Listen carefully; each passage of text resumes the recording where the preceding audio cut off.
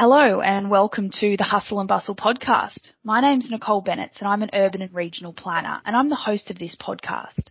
Each episode I bring you conversations with city shapers and urban thinkers, leaders in the field of urban planning and city building. I'm located here on the beautiful Gold Coast in Australia. We're one of the host cities for the Brisbane 2032 Olympics and Paralympics. The next 10 years is being described as the golden decade for our city and our region.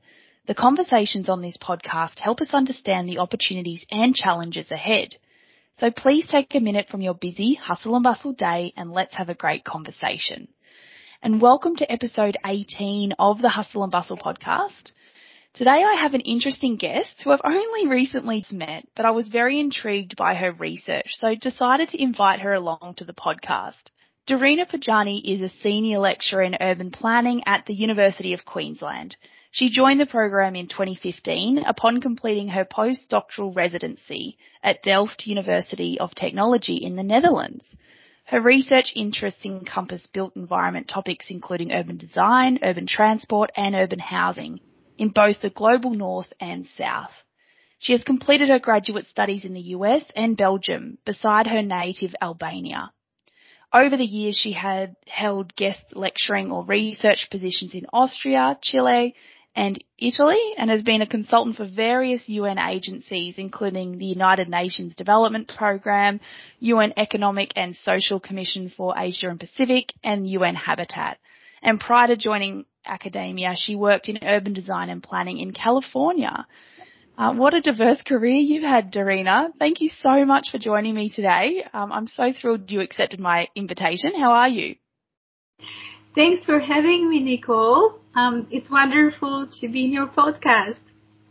Awesome. Your bio is so impressive, having worked across the world with these lead agencies and now calling Brisbane home, lecturing at UQ. What brought you to Australia? Well, it was my job that brought me here at first, but I have to say it is one of my favorite places. I think I found my home in Brisbane. That's amazing. I'm so pleased you chose Queensland to be your home, and I'm really interested in hearing about your latest research into Brisbane's car-free community. Based on your background and your previous experiences, what made you want to research Brisbane's car-free community? Well, look, I've had a bit of a unique experience, which not many people have nowadays. I grew up in Albania back when it was still a communist country, so in the 1980s. That's when I was a kid there. And a unique feature of Albania at the time, which differed from other communist countries, was that car ownership was entirely prohibited.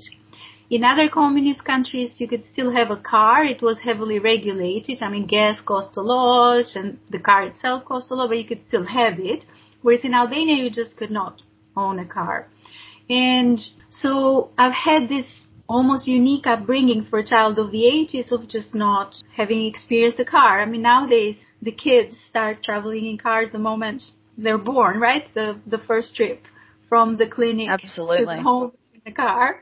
Whereas I didn't start traveling in cars until I was 10. I mean, after Albania stopped being communist and the regime got overthrown and people started owning cars. So that's something that shaped me. I think that stayed with me. And then more recently, I've had the good fortune, I should say, to live in the Netherlands for 2.5 years as a postdoc. And I feel all planners need to do a stint in the Netherlands because that truly is the paradise for cyclists. So that's a country where actually they have high levels of car ownership, of course. It's a wealthy country like Australia. But they've also provided lots of alternatives for people. So if you don't want to drive for a variety of reasons, you can take a tram, you can ride a bike, you can ride a scooter. There are lots of other options readily available. So also living there made me experience firsthand that it is possible to live in a place without a car. But I mean, I have to say also when I lived in California, which is a very car-oriented place, it's kind of like us. Most Californian cities are car-oriented. Even there, I did manage to make do without a car. So I'm very committed to the car-free lifestyle, and that's what brought me to this project. Awesome. So what did you find when you started gathering evidence in Brisbane? Is there a group of car-free people in Brisbane? Yes, there is. And first, for the research, I should give credit to my former student, Haley Pageman, because she was the one who went out there and did the interviews. We did the project together. And yes, we found that there is a group of mavericks, even here in Brisbane, who want to embrace a car-free lifestyle. And I want to make a distinction here between carless and car-free. We use the term car-free purposely. And by that we mean people who could potentially own a car. They have enough income to afford the car, and they don't have any other issues. For example, they're not very old, or they don't have a disability that prevents them from driving a car, but they freely choose to just shun car ownership.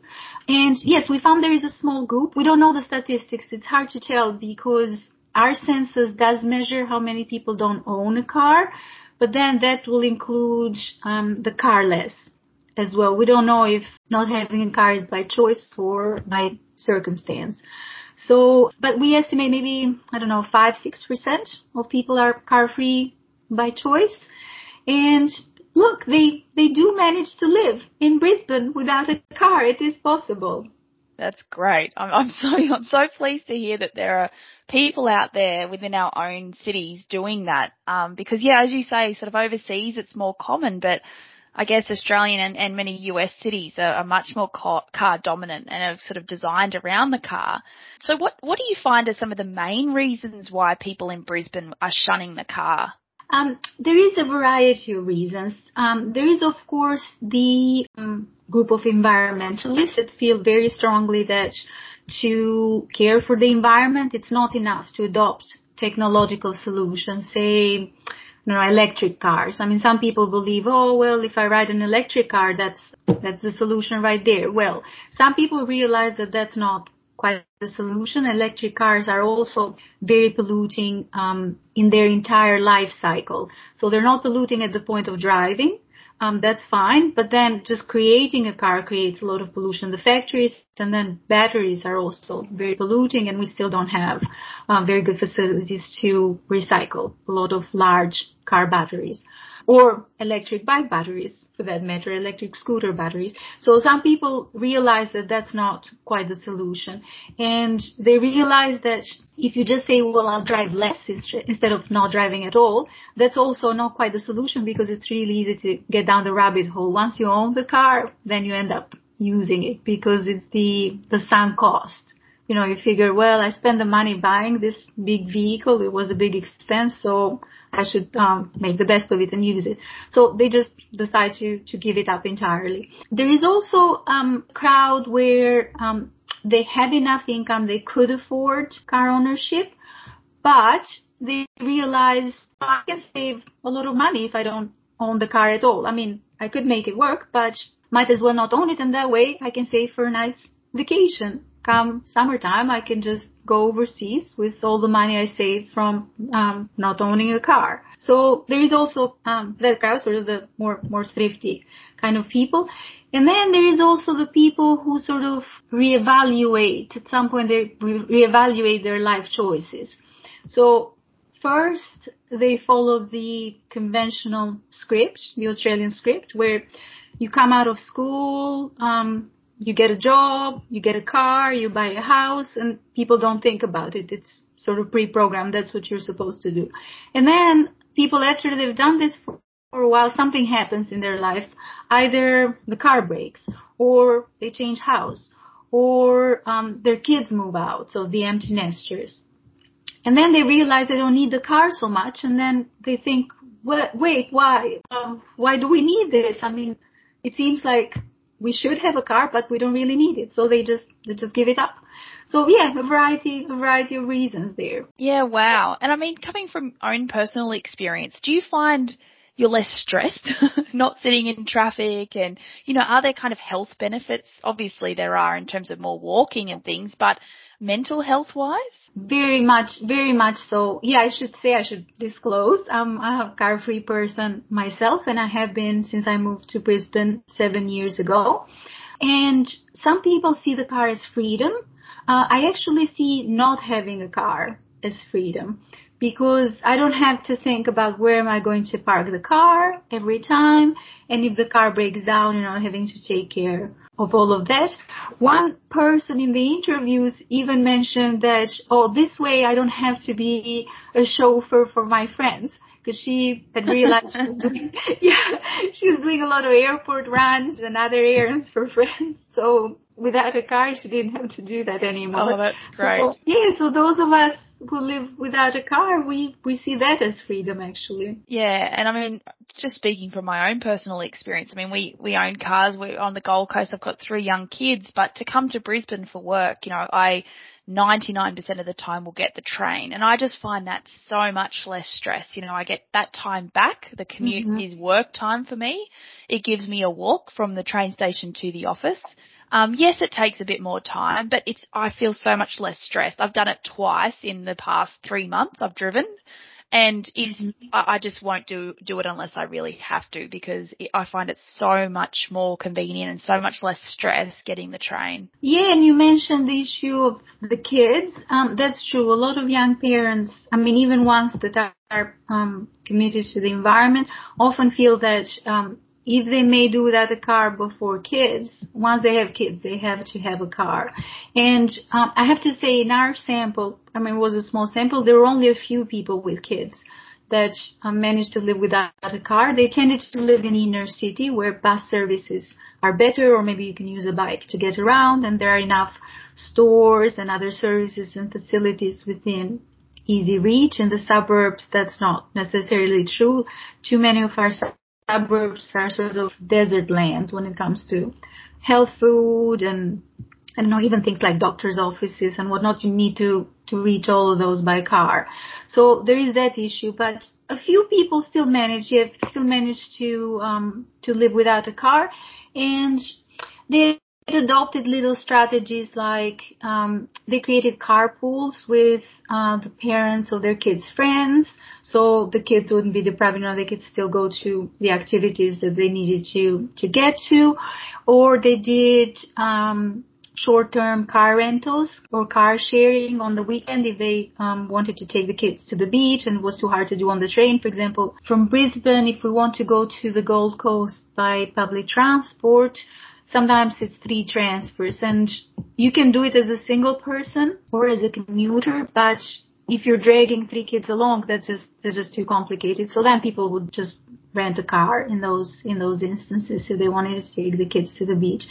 So another thing people said is, if you don't have a car, maybe you need to plan ahead a little bit more. So you cannot be as spontaneous, like spur of the moment. Except personally, I found that at this day and age of Uber and Ola and Didi, you can be fairly spontaneous, really. Yeah, absolutely. I think, as you say, technology's changing that. So what do you think are some of the societal benefits of being car-free? Obviously, we've spoken about the personal benefits to the person who's going car-free, but there's a greater good here, isn't there? Oh, absolutely. There is so many societal benefits. So there is the environmental benefit. That's huge. Imagine not having any of the pollution that personal cars cost, just none of that. But then there is also an economic benefit. People don't seem to realize how much they're spending on cars. Some people have done research where they try to balance the cost of housing in the inner city versus the cost of having to own a car if you buy a house farther out in the suburbs.